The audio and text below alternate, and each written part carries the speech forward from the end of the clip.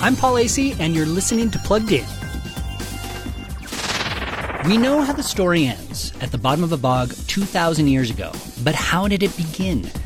That's what award-winning author Lois Lowry attempts to piece together in her latest book, The Windaby Puzzle.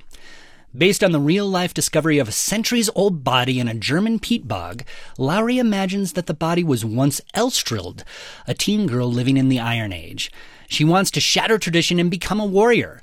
But will her village let her?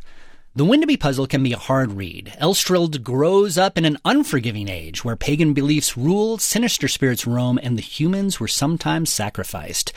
Many people died young and violently, and the book's dark, tragic tone might be too difficult for some readers.